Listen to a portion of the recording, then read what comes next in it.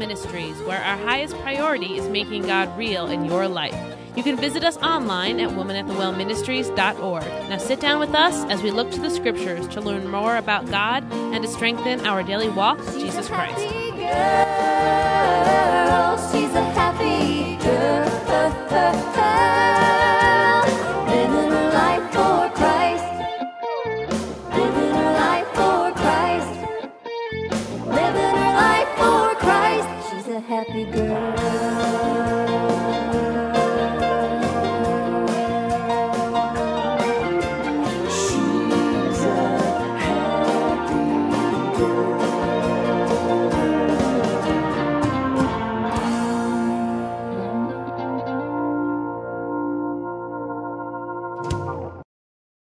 Join us in this broadcast, Ye Must Be Born Again, as Kim Miller brings us a message out of John 3:3, which says, Jesus answered and said unto him, Verily, verily, I say unto thee, except a man be born again, he cannot see the kingdom of God. Thank you for joining us in this broadcast of Woman at the Well Ministries as we begin to pick up some points out of the scriptures to ponder. The point today that we would like to look at is what Jesus meant when he said, Ye must be born again. Let us pray. Our kind and most gracious dear Heavenly Father, Lord, we thank you for this another opportunity to come before you. Lord, I ask that you would just bless each and every heart that is listening to this message. I pray that you would clear their minds, Lord, and that you would open up their hearts to receive the message that you have for them. Lord, I pray that you would remove me from this message and that you would just work through me. And Lord, that your words would flow freely, that others may come to know you in a way that is pleasing to you, Lord. I pray, dear Heavenly Father, that you would watch over each and every one of us. Lord, I pray that you give us the courage to lift up to you our burdens and our needs in full belief that you will meet them. Lord, I thank you and I praise you in Jesus' name. And all of God's people said, Amen. In John chapter 3 and verse 3, we come to the point where Jesus is speaking to Nicodemus. Nicodemus is a man much like we are. He's interested in knowing something about Jesus, but it just doesn't make any sense to him. The reason it doesn't make any sense to Nicodemus is that he's coming to Jesus completely out of his mind. I don't mean that he's out of his mind and that he's crazy. I mean that when he meets Jesus, the only thing he's thinking about are the things in his own mind. He's thinking about what he knows. And he's thinking about what he believes. And he's thinking about what he as a man, Nicodemus, can do. Unfortunately, I believe that many of us come to Jesus that way today.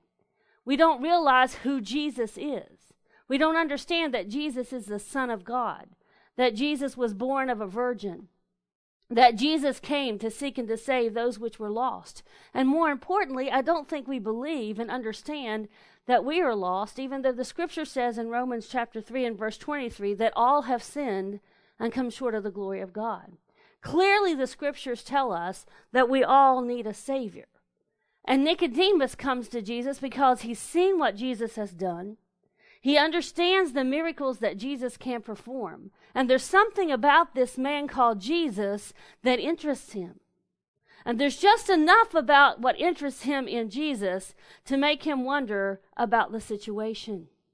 Now, many of us today are tuning into this broadcast because we're wondering about this man called Jesus. Many of us today are experiencing an opportunity to witness to people because they want to know about this man called Jesus. But when you begin to talk to them, they begin to talk to you from a worldly point of view. They begin to speak to you about what they know, and they begin to speak to you about who they are. Our job as Christians, as we're witnessing to others, is not to talk about who we are, not even to talk about who they are, but to simply point them to Jesus and to explain to them who he is. You see, Nicodemus was a ruler.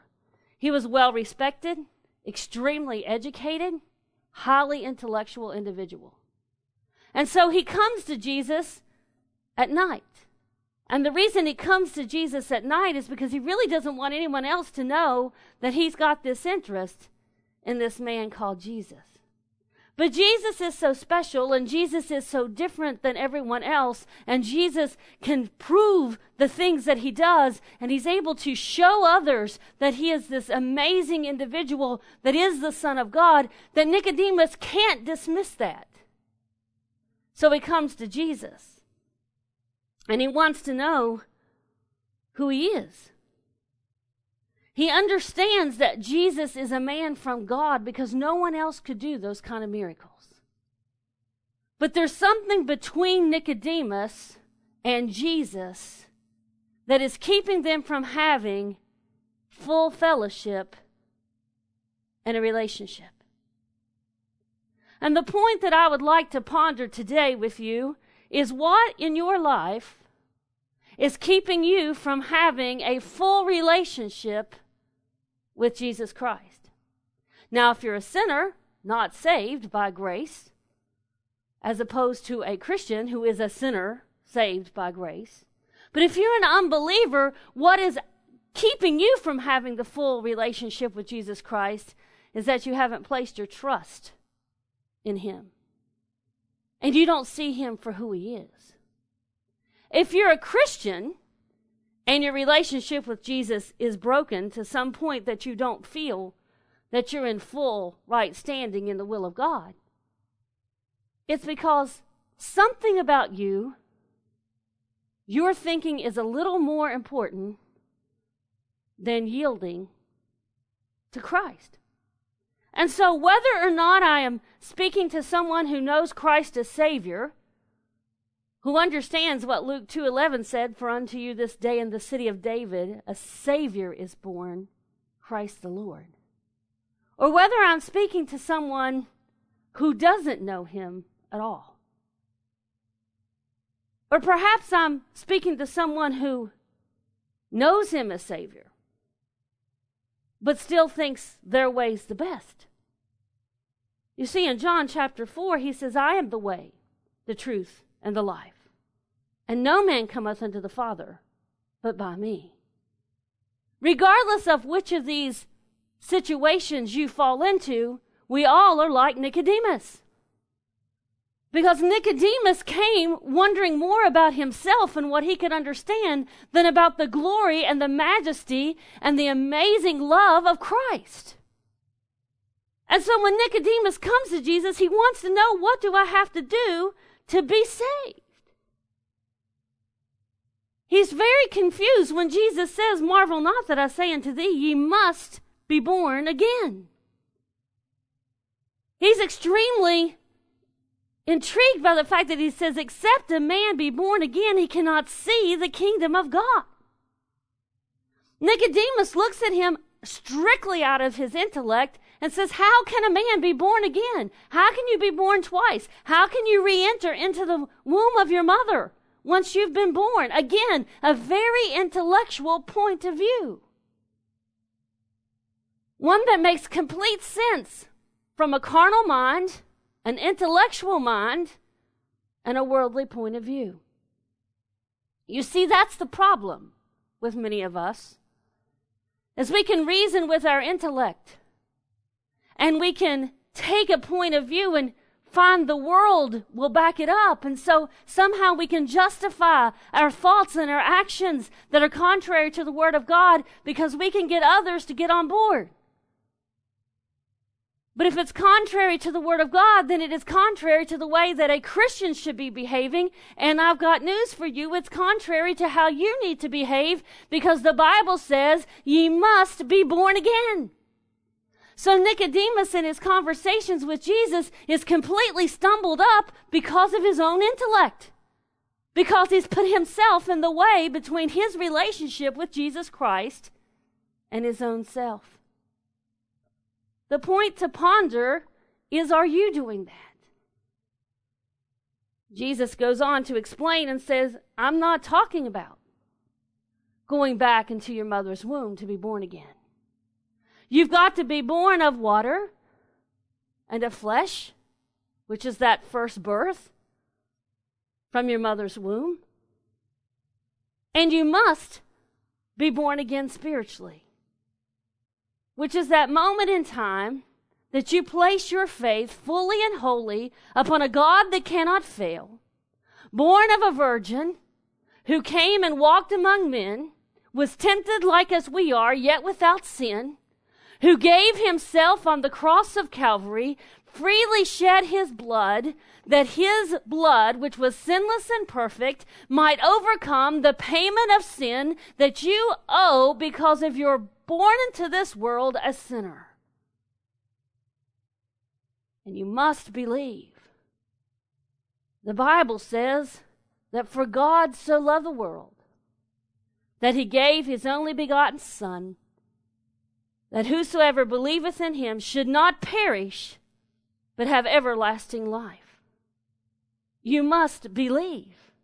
You must place your trust in God. It's not enough to say it. You've got to commit your heart to fully believe that Christ is Lord and that he is your Savior. And that means you have to realize that the God of the universe who sent his Son to pay the penalty for your sins is bigger than you and me. And that his plans are perfect, as the scripture says. When you can remove yourself from the equation and realize that salvation is wholly and totally dependent upon Jesus Christ and his finished work on Calvary, then not only will you relieve yourself of an amazing burden, but you will begin to experience the blessings of living in full fellowship with Christ. You see, being a Christian is more than fire insurance. Being a Christian means that you have Christ in your life. And he said that he came that you might have life and have it more abundantly. He said that he would supply all of your needs according to his riches and glory. He said that you could do all things through him. So if you're following after him, which he says he is the way, the truth, and the life, and he's supplying your needs, and he's comforting you, and he invites you to fellowship with him in the book of Revelations, he wants to sup with you. If you're following after Christ, then your life may not be perfect here, but you will never walk alone. And your life after here will be perfect, because eye hath not seen, and ear hath not heard what lies in store for them that love him. The point to ponder today is this: what are you placing between you and God? Thank you.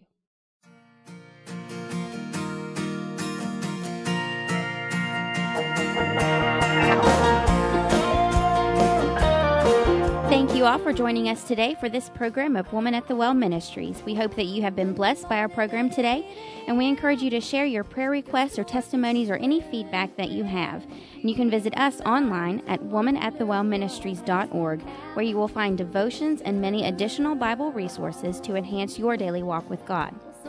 Woman at the Well Ministries is a nonprofit organization dedicated to serving our Heavenly Father, and it is through your loving and generous support that our ministry continues to bless others. If you're interested in partnering with Woman at the Well Ministries, please feel free to email us or write to us at Woman at the Well Ministries, P.O. Box 875, Milton, West Virginia, 25541. We would also like to thank the gospel group Fudge Creek for letting us play their hit song, Happy Girl. We greatly appreciate your thoughts and your prayers, and you are all in our prayers. Remember that God loves you and you are loved. Have a wonderful and blessed day in the Lord.